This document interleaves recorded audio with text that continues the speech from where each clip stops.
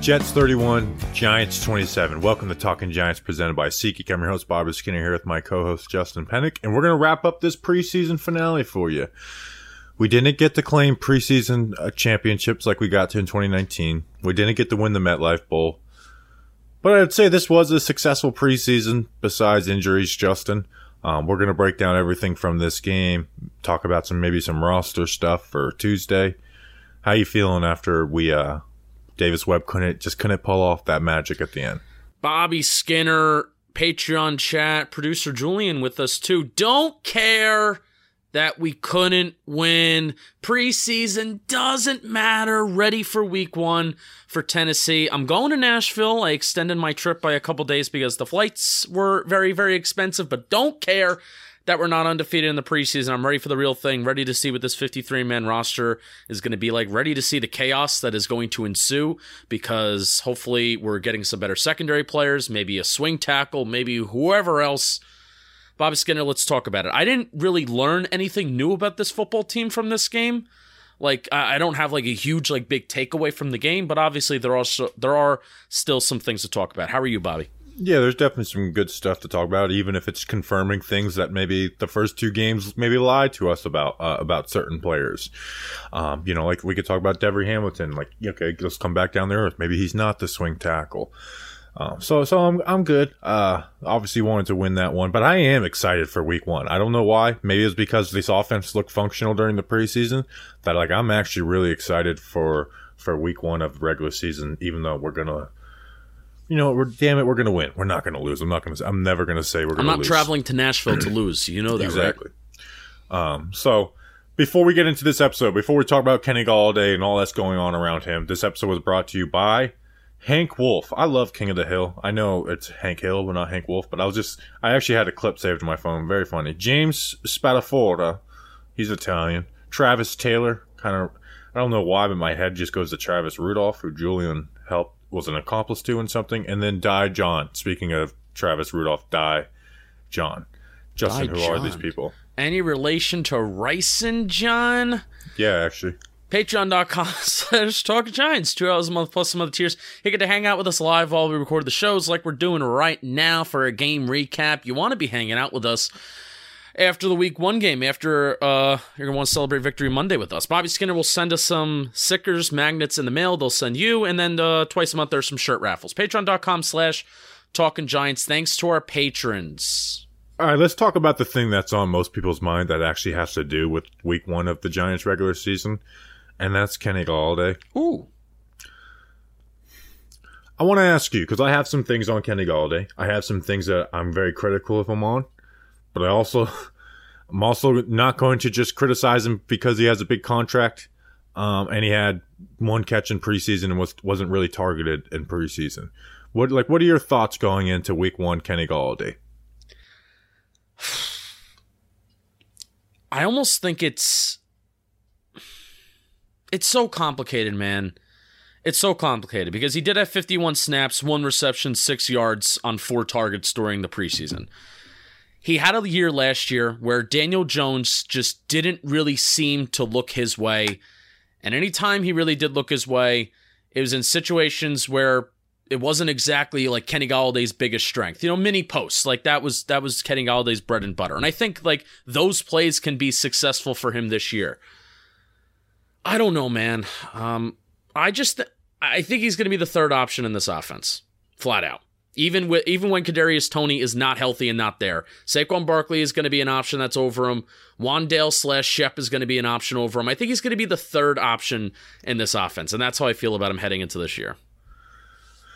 I think a healthy Shep would probably be ahead of, because Shep really does fit this offense to a T. The being smart in your route running, using leverage the correct way, right way, breaking stuff off at the right time. So I do think Shep.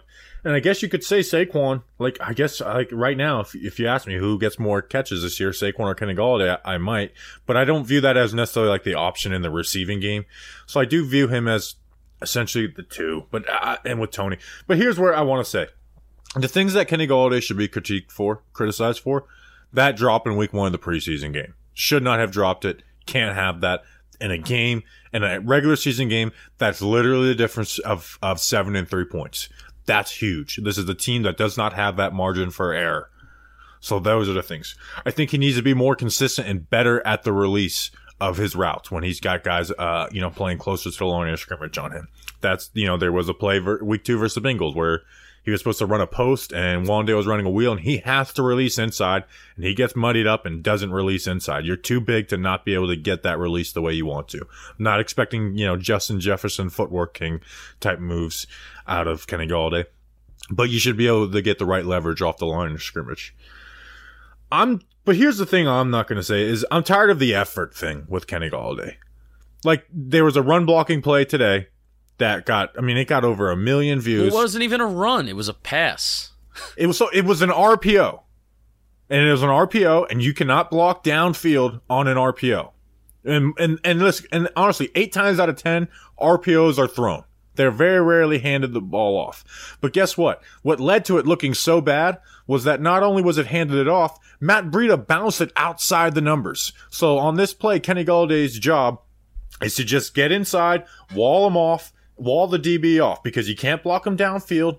And that run is supposed to go inside and wall him off. Now Breida, even though he only had 3 carries for 1 yard, Breida probably got more yards by bouncing it. I think he got 4 yards than he did keeping it inside.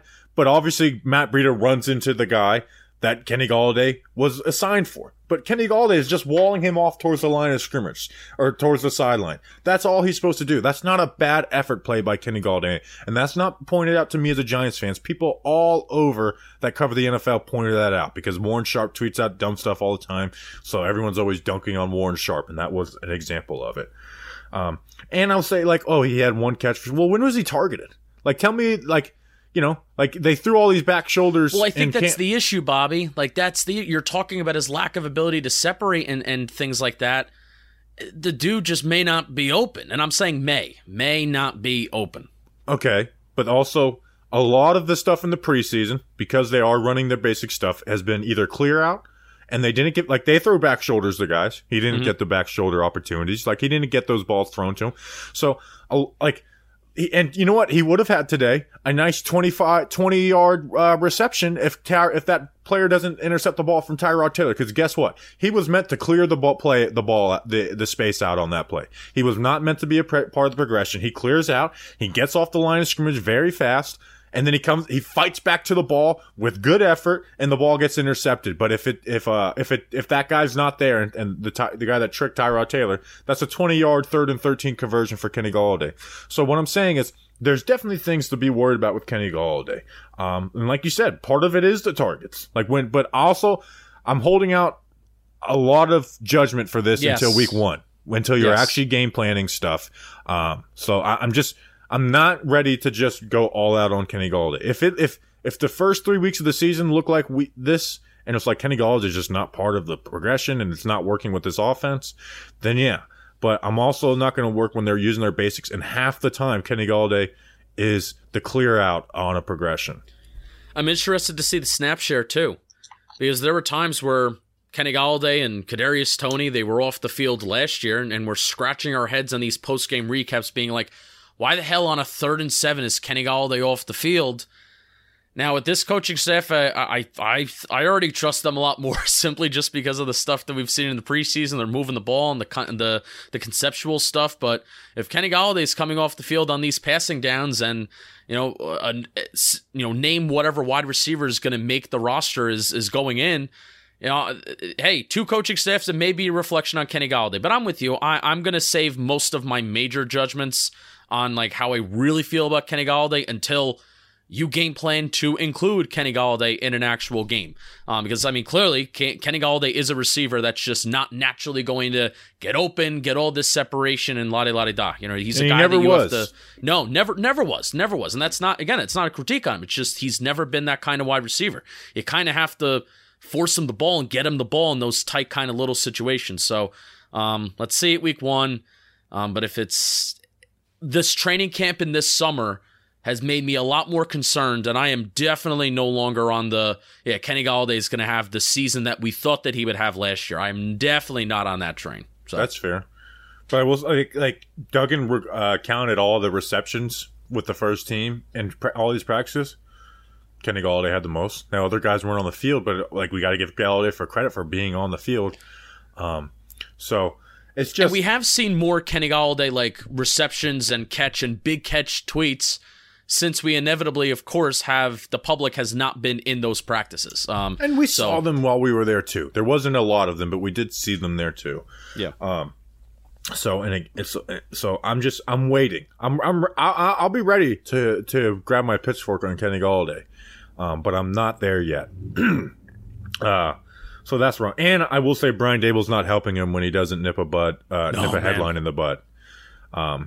Just say Kenny Golladay is going to be on the roster. And that's, people got mad at me because I said Brian Dable's bad at media. It wasn't just about this tweet. It's been kind of a pattern. And again, at the same time, how you handle the media doesn't matter unless you're, wins and losses are what matters. When you're winning, so right now, does anyone come at Brian Dable for the way he handles me? No. But if they lose, they will. So at the end of the day, it's not a big deal. But I just wish he would get better at taking a headline and nipping it in the bud, because there's been a few circumstances where it's you just got to understand that these reporters are looking for headlines, and a lot of their questions are leading and trying to get a headline out of you. Which, Jordan asked that question of Kenny Golladay not being on the roster. Kenny Golladay is going to be on the roster.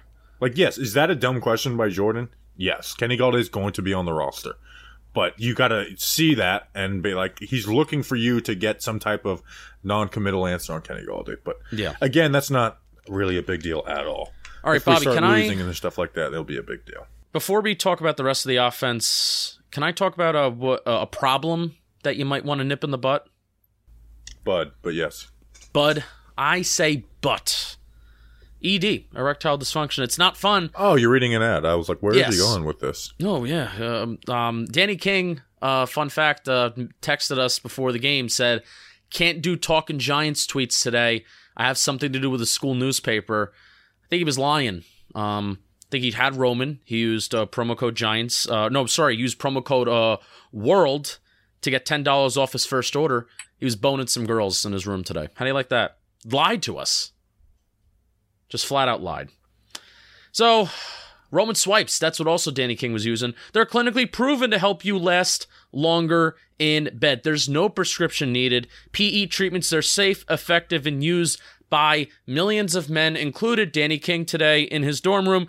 There is free 2-day shipping. Also love how it's discreet as well. I live in an apartment complex. Danny King lives in a college dorm, so when he gets his packages, they're nice and discreet. Not everybody knows that maybe you're struggling with some ED, which is fantastic. Roman, men's health overall, not just ED, helps control your testosterone, gets that in order. You can go to GetRoman.com/world today, and if approved, you'll get $10 off your first order. That's GetRoman.com/world. GetRoman.com/world. You'll be glad you did. I think I took a Bobby Skinner line. Remember you added "you'll be glad you did" to another ad read?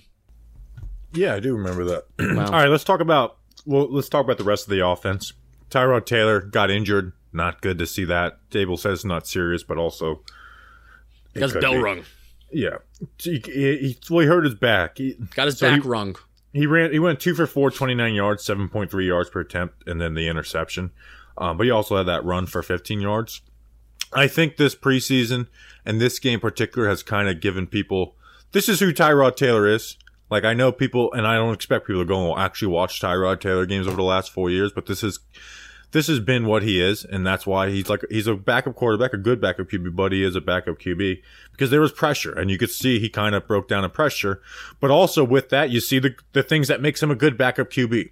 Where on the play where he got injured, he escaped, And you had a 25-yard pass to Daniel Bellinger down the sideline.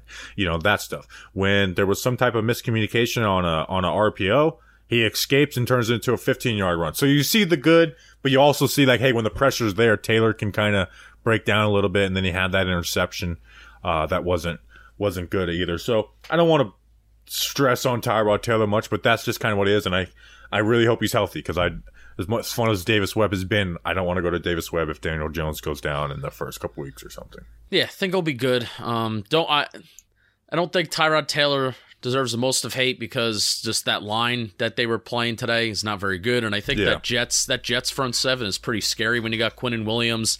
They sent some pressure at him too. That one sack that he took. Oh, they sent like Wig Martindale like numbers at Tyrod Taylor. That Clemens dude is going to be a problem. That actually was maybe his second worst play, because they sent an extra rusher. He has to throw hot there to Breida. I forgot to mention that. But anyways. Call him out. That Clemens dude, Michael Clemens, is going to be a problem for the New York Jets. So, all right, Kenny Golladay, get better, my friend. You mean Tyrod Taylor? No, what did I say? Kenny Golladay, get better too. You get better too.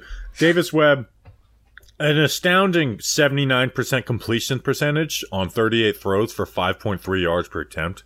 Like, to have that high of a completion percentage and that low of a yards per attempt is truly like impressive. But Webb is a guy who's been in this offense. He knows where everyone's going to be. He knows how to run it. So, but again, he's our third string QB. I really don't feel like spending much time on him. He's an electric factory. Yeah, he's a fun preseason player. Did you see the hand motions he was doing after the Corbin touchdown? Yeah, it was very good. I clipped it. He's an electric factory.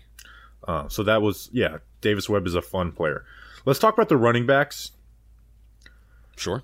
I think Gary Brightwell's making the team. He returned kicks. He only got 2 carries in the game for 11 yards. Like, he probably had one of the better carries in the game. Corbin had one really good one, but like Brightwell did well with his 2 carries. Do you think Gary Brightwell is making this team? No, because the numbers don't make sense. But he's returning kicks. I mean, how do you define make the team? Means that he's suiting up for week 1, right? Not just after the 53-man cutdown day. They want to see if they can stash him on the practice squad. He's here initially. No, on the initial 53-man roster. No, I don't think so. We never saw him. Did we even see him return kicks when we were at camp? We don't really pay attention to special teams because CJ Board got hurt, though. CJ Board got hurt. Richie James is only a punt returner for some reason. Yeah, just all I'm saying is pay attention when guys are returning kicks, because that usually can give, and also like he didn't get a ton of carries. Like Deshaun Corbin only got 6, but he got a lot of he didn't get a lot of reps. So which that made would really me think suck if Matt Breida or Antonio Williams has to be cut simply because they want Gary Brightwell to play special teams. I know playing they could a keep kick 4 returner, backs. They don't have a fullback.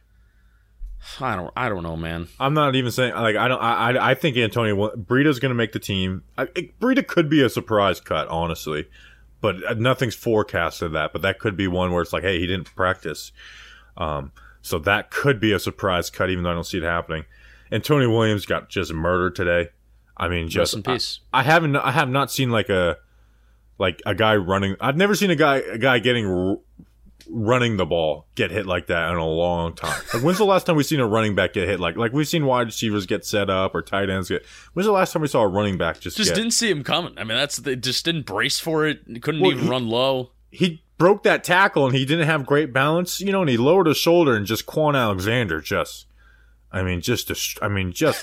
fucked him up. Like, it was brutal. Brian Dable immediately, on my second watch of the game, Brian Dable immediately sees his player get murdered on the football field and then turns to Gary Brightwell, points at him and says, "Get in." Like, it was, you could see it on like even the condensed version of the broadcast. It was very, very funny. Deshaun Corbin, who's going to be a guy who goes to the practice squad most likely. He's been a nice pass catching back. Yeah. Even run north and south today. What did he have? What are yards per attempt? 3.8. So he hasn't really put up much. Like, I think his rush yards per carry for the whole preseason are less than 4, which is not good. And one of the things that I think we said in our UDFA review of him, Bobby, was that he didn't really have that burst. Like, I think he was going to be an efficient back. Maybe get some yards after contact, but didn't really have that burst. And I feel like if Corbin had that burst, like we would be maybe having a little bit of a different conversation right now about this running back depth chart. But he just doesn't have that burst. Yeah, and he's a little smaller guy too, as well. So I don't have much on the. So let's talk about offensive line. Sure. So the only guy I really want to talk about is Devery Hamilton. He played left tackle the whole game. I was hoping he'd get some guard, but I guess you couldn't because of the numbers that you had. He didn't. They could have put Roy Mbatika out there, which they have been doing the first 2 preseason games to see Devery Hamilton at guard, but they didn't. And Mbatika wasn't good last week in the second half, but I'm surprised he went through a whole second half without it being like noticeably really bad. Yeah, good for him. He didn't play today. But the Giants, swing tackle is going to be something they have to address, and I don't even know if it's going to be through the waiver wire. I think it might have to be like you bring in a vet on the mid. And I brought up Mike Remmers as an example. It doesn't have to be Mike Remmers, but somebody like that, like a guy who's been in the league, has been a free agent, hasn't got that call, and like I don't know if there's going to be any good swing tackles being cut, and I don't think we should be trading draft capital really for anybody during this like we did last year. There's a certain bald-headed man, or nearly bald-headed man out there who played for the Giants at one point. Walter Payton Man of the Year. Yeah, with you. That's one of the things that I'm watching, as early next week comes around and what the Giants do, if guys are added, whatever. So, yes, the Giants desperately need a swing tackle. John Feliciano played the entire first quarter. Julian. What about Alex Leatherwood? We traded for them. What would you guys think? I wouldn't trade anything for him. No. I wouldn't trade anything for any backup offensive lineman. We did that last year. He could get cut too, honestly. Yeah, if he's cut, like he'd be on, like take a waiver claim on him. Like he could be better. Like he can play tackle or guard. I don't know how well the Raiders have developed him. Moving him around all the time. But yeah, reunite him with Evan Neal. But that's definitely a guy. Like I this year I'm going to be looking at all the cuts and be like, there's got to be somebody out there that we're looking for. Yeah. Honestly, none of the other offensive linemen I have notes on because Bredesen, Lemieux, and Azudu didn't play. So I just don't have any notes on those guys because their starter and their 2 backups and essentially their 3rd backup on the interior and Devery Hamilton all didn't play on the interior. Yeah. Jamil Douglas, I thought I actually looked somewhat good at certain plays, so I'm moving some guys, really opening up some holes. Really bad on some plays. That's Jamil Douglas. Still boggles my mind that I think he may make the team over Max Garcia, but we'll see. I don't think that should happen. I don't know what the deal is, but I just don't think that should happen. Like Max Garcia should be on the team before Jamil Douglas. Other stuff on the offense. And then we're kind of going bang, bang, bang through this. Do you think Darius Slayton's a New York Giant on Tuesday at 4 o'clock? Yes. Yes, I do. So? Mm-hmm. If he's hurt, then sit him. Why is Darius Slayton getting this treatment that he's playing? And I guess they are limiting his reps. And I've been sitting here saying, why is Darius Slayton's reps being limited? And I just, Patricia Trania on our interview was like, he's hurt. And I'm like, I didn't know he was hurt. Well, he got hurt in that week 1 game, and he came back to practice last week. Some of the reporters asked him, and he basically said he wouldn't be surprised if he's not. He said, if it's meant for me to be here, I'll be here. If it's not, I won't. I think for him, he should get a fresh start. But for us, I really hope they get some draft capital out of that, man. There's got to be. If Ben Bredesen could get some draft capital, if Billy Price can get draft capital and BJ Hill, I just feel like some team's there's got to be a team out there willing to bite on Darius Slayton. There's got to be.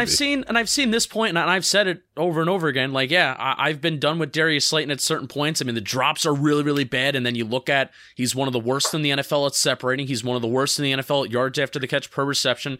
The only reason why he's able to be calculated in those metrics is because he actually qualifies in those metrics with enough targets. A guy like David Sills, and we were talking about Bachman, even though it's a different position, Board and Colin Johnson, all these guys. Like, the reason why those guys aren't able to be compared to Darius Slayton in metrics like yards after the catch per reception and separation is because they just don't play in the NFL enough. Darius Slayton has played in the NFL and he's had some sort of success, even though it was his rookie year, and he did lead the team in like receptions and yards like the last 2 years. So Darius Slayton may be a bad player, but he's not a bum, and I really hope that he's on this team because depth. Yeah, and he's better than David Sills. Like, that has to be said at this point. He is flat out better than David Sills. I know people are excited about David Sills in the preseason and stuff, but he is better than David Sills. Yeah. So if Kenny Golladay gets hurt and Sterling Shepard's hurt in a week, then we're going to be rolling out there with Tony or, switch what, pick your injury. If we have two of those top three wide receivers hurt, you're having Wan'Dale, who's I don't think is going to jump onto the season and be the scene and be great. I really don't think he's going to be. His first big positive play today on a reverse, which is like that's awesome, that's cool, but that's not what I'm like looking to see from Wan'Dale Robinson right now. So then you're gonna have David Sills, Shepard, Tony, and then Wan'Dale in the slot. That's what's gonna happen at some point, and that's not a good receiving. That's not a good core. It's not good to play David Sills over 50% of the snaps in any game ever. So, again, it just feels like we're at the last hours of Darius Slayton's Giants career. Hope not. And I mean, I'm saying that because of the depth. Like if I knew that Kadarius Toney, Kenny Golladay, Sterling Shepard, Wan'Dale Robinson, if I knew that those four guys would be ready to rock and roll, ready to go, okay, Darius Slayton, we'll save the $2 million and goodbye. But the fact that Darius Slayton has a lot of NFL experience and he's somewhat reliable, dependable, great. I hope. Yeah, you essentially don't have anybody that can take a top off of defense except for Tony, and that's not really the way Tony's ever succeeded either. Yeah. So you just don't have that. You don't have a guy who can be 6'1", can go up and get it and stack a corner and keep good speed. Yeah. You just don't have that, and that does change an offense. I don't care how big of drop rate Darius Slayton's had. I don't care how bad he is running a curl route. It's a loss. So I hope he's here too. I really do, because I don't value him more than a 6th round pick that they could get back. I don't, and I know he has a $2.5 million cap hit. That's not a big cap hit. Okay, yeah. Like you're saving, if you cut him, you save 1.3 million cap space. That's what you're saving, because he has like 100,000 of dead cap. And then you got to remember it's replaced with another player. So it'll be like a guy with a $1.1 million contract, most likely.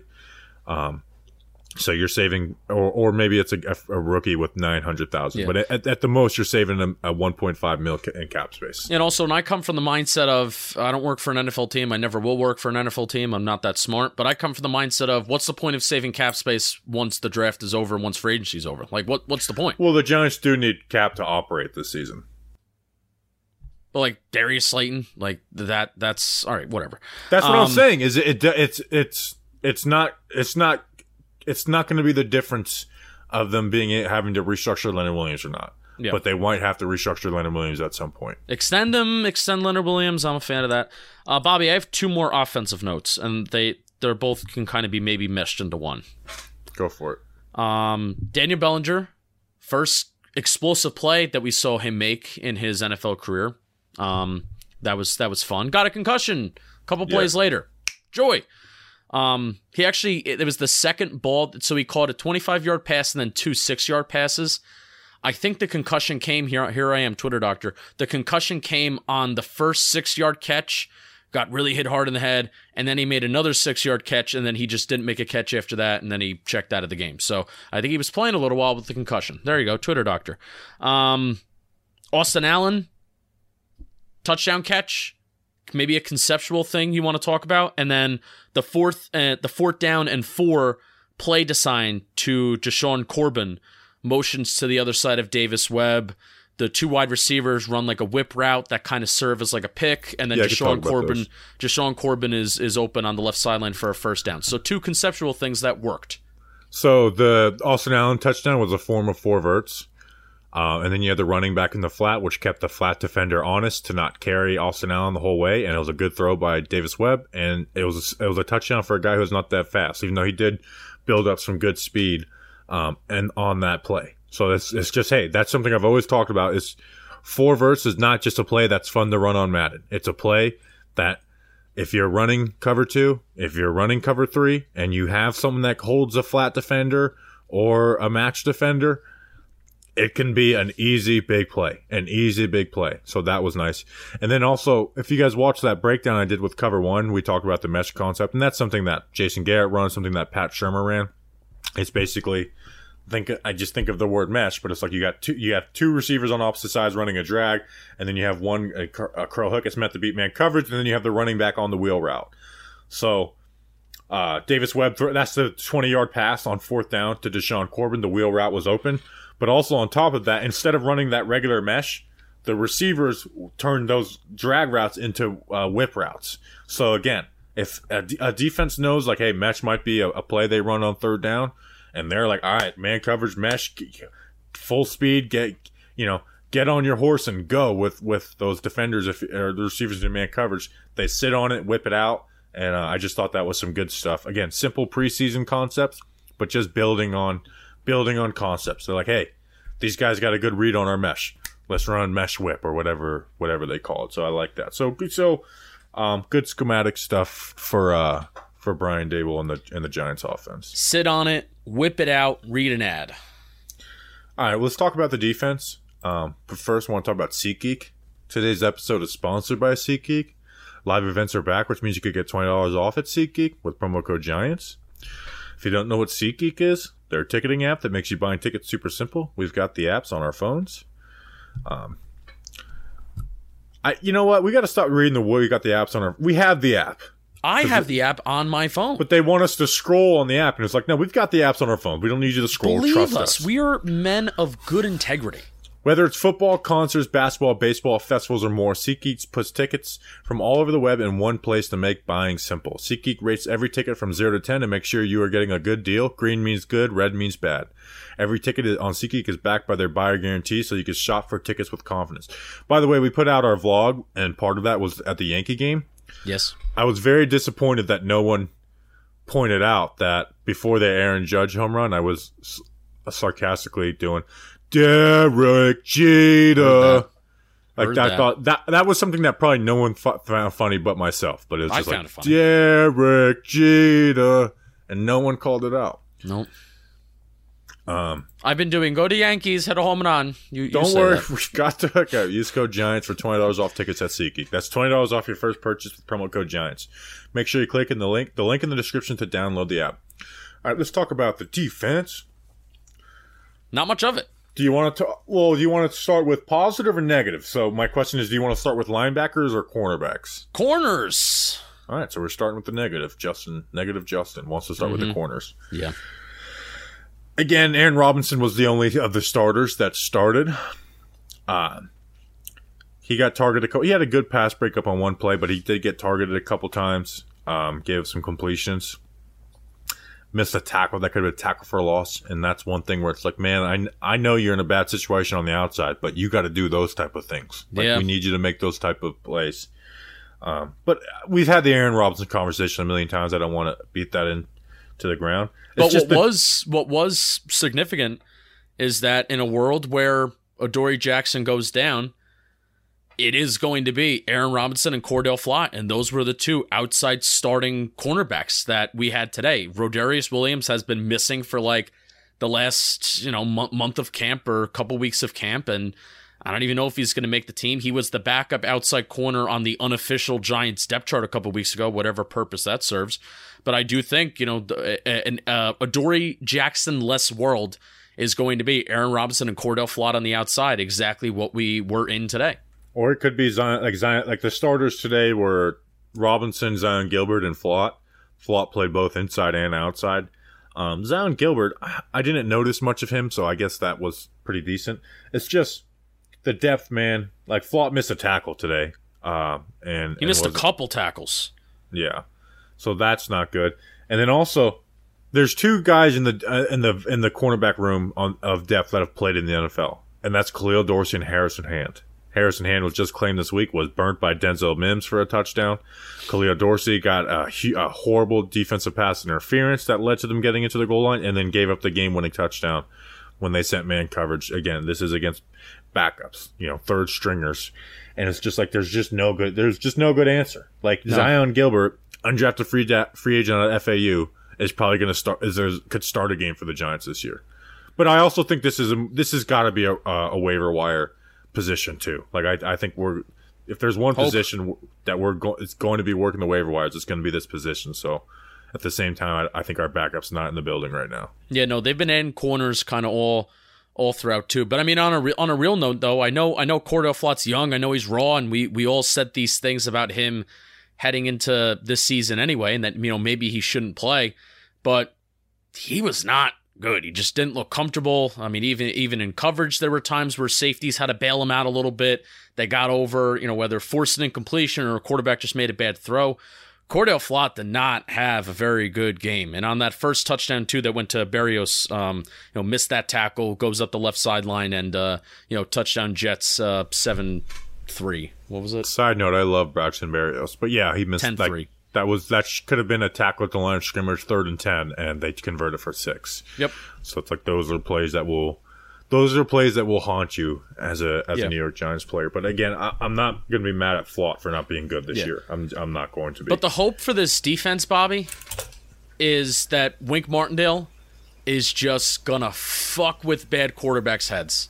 I mean, that's the hope. Did it with Joe Flacco today. And there's a lot of there's a lot of bad quarterbacks on the schedule. There was even a 3rd and 10 where no defenders had their hands in the ground and 4 guys were lined up on the left side of the line, and it was a huge 3rd and 10. And I think it wound up being a stop for the Giants defense, and that was an amoeba. And can I help me out here? An amoeba. It was an amoeba look that some of the reporters were describing that the Giants showed during the joint practice this week, where there were a couple plays where Giants defenders, nobody had their hands on the ground. There were no interior defensive linemen on the field, yada, yada, yada. So hopefully that's the hope. Like week 1 against Ryan, I don't consider Ryan Tannehill to be a fantastic quarterback. Baker Mayfield, not a fantastic quarterback. Drew Lock is on the schedule. So hopefully these quarterbacks that we're going to play, Wink Martindale is just going to fuck with their heads. Just get them so scared shitless about what's coming in front of them. And then guys like Aaron Rodgers, Lamar Jackson, Dak Prescott are just going to tear us apart. And I think we have to just maybe not that. Dak now that Tyron Smith is gone. Oh, but true. Maybe we'll see. I don't want to get too excited. Could you imagine like Dak Prescott to Darius Slayton week 3 Monday Night Football? Oh, that'll hurt. That would hurt a lot. That would really hurt a lot. Because Slayton, even through all shortcomings, he's just. You like homegrown guys, and Slayton's been a homegrown guy. It would just break my heart. I also have this too. Let's move to the safeties. Trenton Thompson, solid game tackling, I think. But he may have given up a touchdown. It's hard to see from the TV angle. Again, in coverage, it's suspect, and that was his UDFA report coming out anyway, that he's a physical tackler. He's a physical player, but in coverage, question mark. Yusuf Corker. Same kind of scouting report, except Yusuf Corker missed a couple tackles today. You can't convince me that Andrew Adams... It's not about this year. We want to play the young guys. Andrew Adams does not... It's the young guy. We're playing the young guys. It's not about winning this year. Which that I also we're not winning this year. It's about playing the young guys. I can't stand that take either, because Andrew Adams on the team is going to limit the development of these UDFAs. No, that's the thing. It's like Andrew Adams being on the team does not limit anybody. Like if those guys are better and can outperform, it's not about this. And I got this today, which this was a thing that I got really upset about earlier in the offseason. It's not about this year. It's not about this year. I guarantee you, people that are working in an NFL building are not just throwing the towel in on a season. They're not cutting Andrew Adams because it's not about this year. This guy's going to... So, anyway, I don't really... At the end of the day, it's Andrew Adams, so it's not something I'm going to be raging about, but it's like, that is weird. And again, Yusuf Corker probably is not even going to make the roster anyways. They're probably going to give it to Nate Meters. Like, he played over Yusuf Corker today. He's been playing over him consistently. Yeah. So, whatever. But I did. Yusuf Corker missed some tackles. but I thought like he does look good, comfortable in the box. Yeah. Like he set the edge on a couple. Man, and I don't want to get too ahead of myself.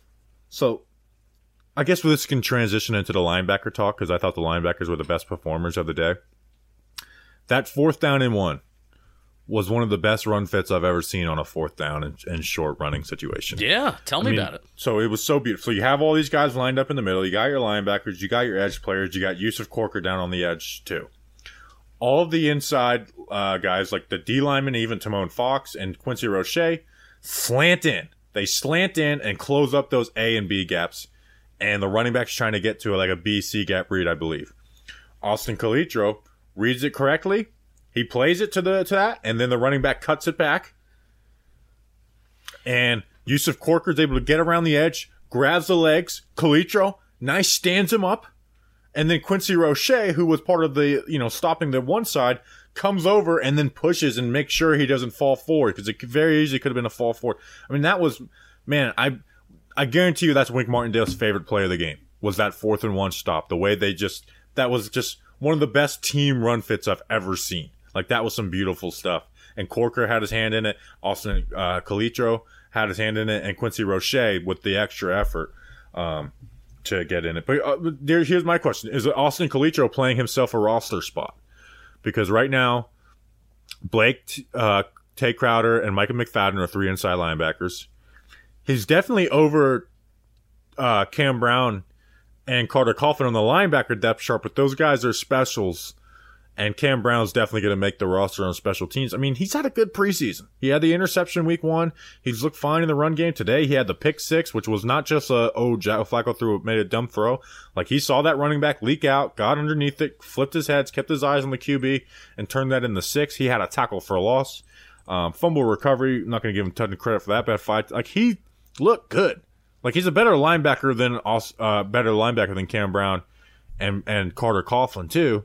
So it'd be interesting if a guy who was brought in the first couple days of camp and the Darian Beavers, I think he might get his way onto the roster. Trying to see if I can find my notes for our 53-man roster predictions because, I have it right here. How many interior linebackers? I had 6 interior linebackers on my depth chart. And because I only had 4 defensive linemen. They're going to carry 5 D linemen. Which I know we disagreed on that. If the Giants want, because again, it's about a numbers game, Bobby. It's about a numbers game where I don't know if you can fit Blake, Tay, Cam Brown, and it essentially would be Carter Coughlin or him, and keeping the 5th. You're not going to keep 6, so it's like, do they value Carter Coughlin's special teams? I guess they can. Which I would hope that they would.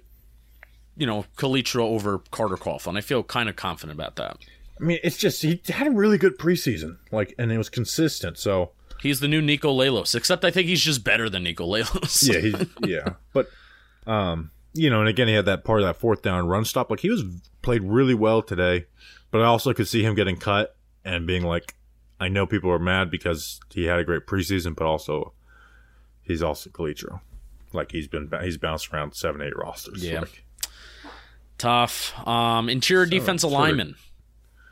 I want to start about the linebackers. Micah McFadden. You're not done. 4 tackles, had the forced fumble, had a tackle for a loss. Looked good. Tay Crowder looks so much better next to Blake Martinez. I'm really interested to see how Tay Crowder looks next to Blake this year because it's like he was a guy we were excited about, and then Blake Martinez goes down, and he's a guy who we're not excited about after that, which I guess does speak to him as a player too. But hey, we're not, beggars can't be choosers with this Giants roster right now. Yeah. So the McFadden had some iffy plays in there, but I mean the good plays are really good. So that's fun. I'm excited to see what he can do, and especially I'm excited to see him rush the passer. Like that's what I want to see, a Micah McFadden QB hit that has an impact on the game, and I especially want to see a Micah McFadden sack relatively early on the season. That'd be really fun. Yeah, I'm excited for him. Part of me still does worry, like, how does that translate into regular season play with McFadden? But he's definitely he's a very fun and exciting player, and I thought he had a successful preseason. All right, well, you wanted to talk about D-line? Yeah, interior D-line. I thought the 3 guys that are kind of battling it out right now, Jalen Holmes, I think the first play of the game, Jalen Holmes had a really good play. Nick Williams had a tackle for loss on a swim. Jalen Holmes got concussed, too. The two, of course, you make a good play, you have a good game, you get concussed. It's a theme. It's a theme of the last week. Justin Ellis, most impressed by him though, even though he didn't make the flashiest of plays compared to Jalen Holmes and Nick Williams. The two plays before the cilantro interception, Calitro, some may call him. The two plays, 1st and 10, Justin Ellis, impressive run stop. Controls his guy, flows with the ball, flows with the line, makes the run stop, brings a guy down. And it's all himself, too. Wasn't a gang tackle, all himself. Justin Ellis does that work. 2nd down, 2nd and 10, 2nd and 11. Dump off to the right-hand side of the right-hand side of the field. Justin Ellis, big man, 350-some pounds, runs, sprints, helps make a tackle to set up a 3rd and 3. Lo and behold, Wink Martindale is able to bring a 3rd down set. Joe Flacco throws the interception. Giants are leading. Giants are winning the game at the moment. So 2 huge plays back-to-back by Justin Ellis. So it's pretty big. Justin Ellis, we're not really having the biggest of expectations like that, but if Ellis can come in when he is in the game and make plays like that, stop the run and show a little bit of heart, show a little bit of hustle, that's cool. Other thing. This guy's not going to make the 53, but I'm excited for him, and I think eventually he might turn into... Ryder Anderson, man, had a couple good plays.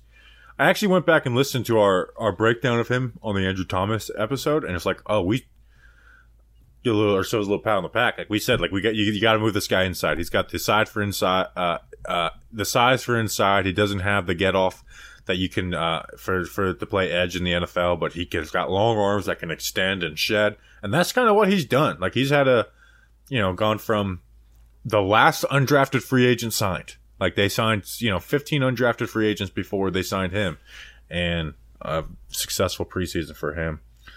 Do you want to talk about edge before we close it out and maybe read some dumb tweets? Roche had some plays that don't show up in the depth chart, but the box score. The box score. I was hoping for more flash from Quincy Roche. I will say that.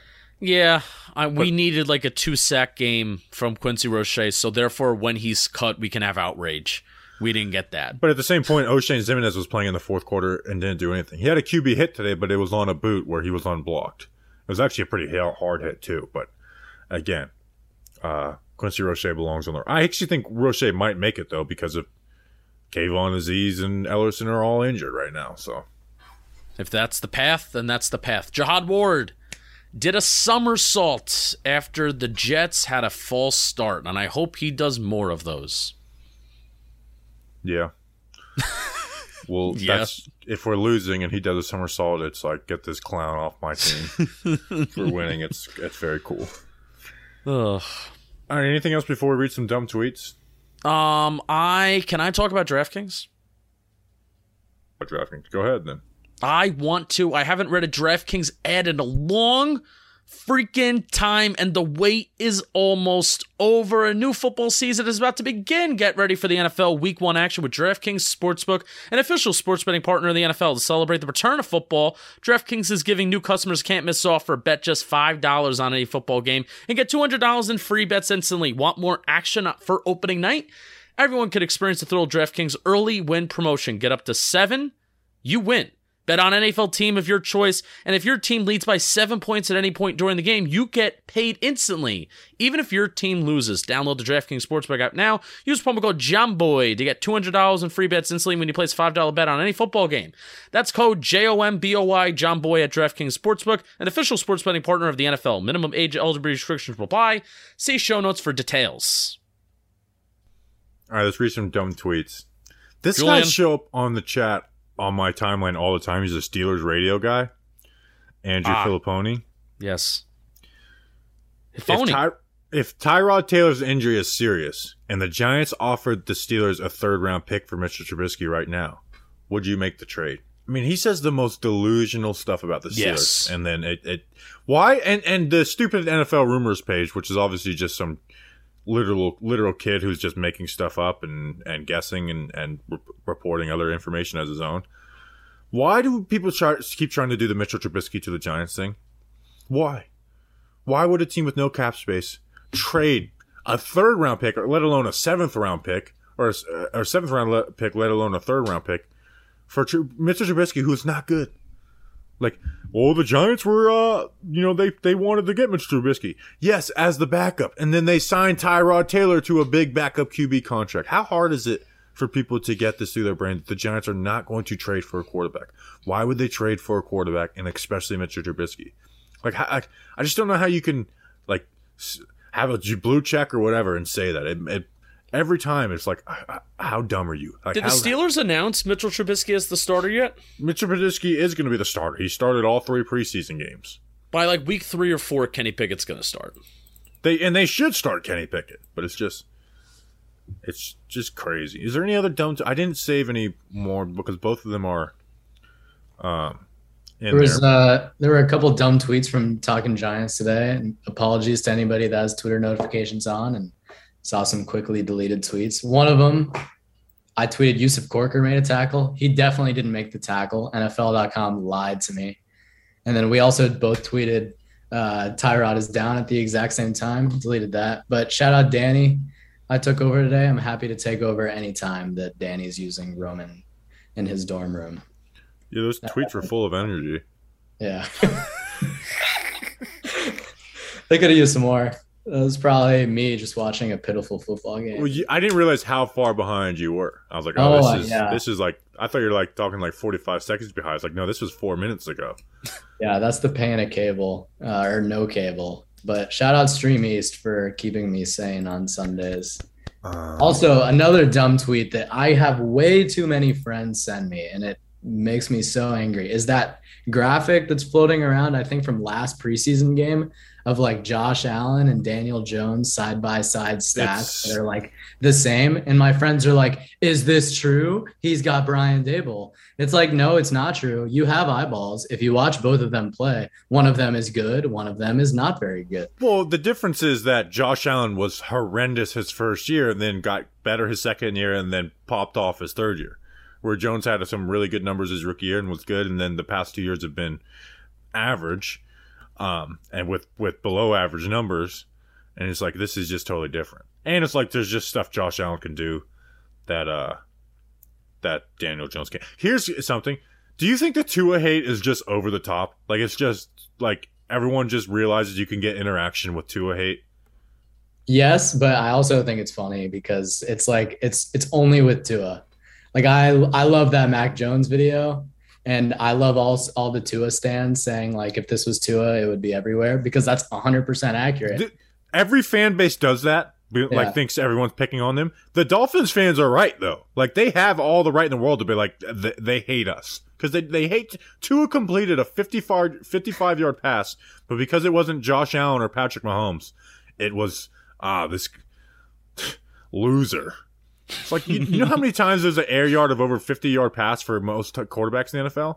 Like 1, maybe 2 a year. Like, that's not real life. And Tyreek Hill's not a guy who is, like, he can take the top off, but that's not necessarily what he does. Yeah, there's no quarterback in the history of the league that could have a highlight like that 50-yard throw to Tyreek, and have equally as many people tweeting that it was a bad throw. There was more so people. It's just been crazy. Like, it's been like the cool thing on the internet is to hate on Tyreek Hill or Tua. It's like, can you guys relax? However, I blame PFF because every time that they have a "can you stop this offense" tweet, everybody's just like Tua.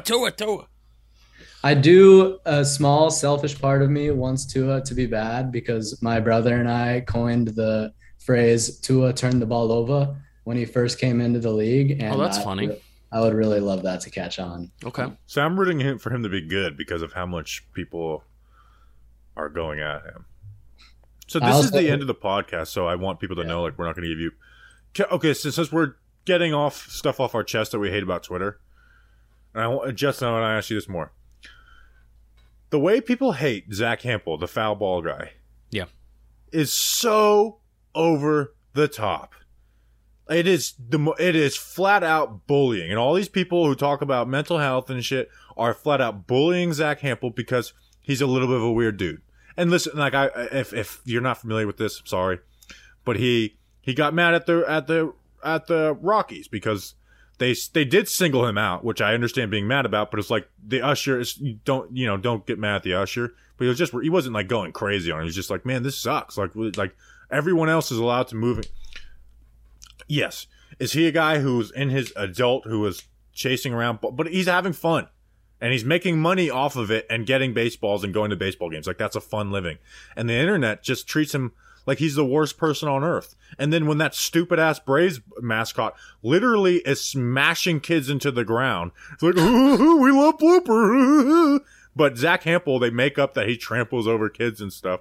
It's like, and he gives away the balls to the kids, and he's always swarmed by kids who want to have his autograph and stuff. Yeah, I've never seen the whole, like, oh, does he trample over kids to get balls and stuff like that? It's not true. There's one clip of him from a couple years ago where he does run down and he catches a ball that a kid's got his glove up for.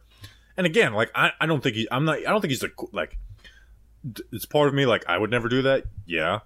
But people treat him like he's a horrible person. And people in our company too, and I kind of want to like bully them. Like you want to feel, you know what it feels like to be bullied? I'll bully you. Like they go at him so hard. Like I feel bad for the guy cuz all he's doing is just trying to catch foul balls and make videos and sign autographs for kids, and people just treat him like he's like he's the Bills punter. Like I saw where did I see? I saw somebody say that, oh, but the fact that he's catching a ball is taking away the experience of somebody else catching the ball. It's like, really, this is, and kids don't catch the ball. They almost never catch the ball in their glove. It's a wild, and he gives the balls away to the kids. And he teaches kids how to catch balls on his YouTube videos too. Like he's infinitely cooler than adult autograph people. Like I get that it's weird that you're catching foul balls at whatever age, but like he's not a bad person. People treat him like he's a bad person. He's a little weird. I bet more kids at baseball games know him than they do like a lot of the players on the field as well. The kids love him. Famous, yeah. It's literally losers on Twitter, adults who are just love to hate stuff, and it's groupthink. That's the part of Twitter that I just hate the most. Anyways. There you go. Get it off your chest. All right, that's an episode.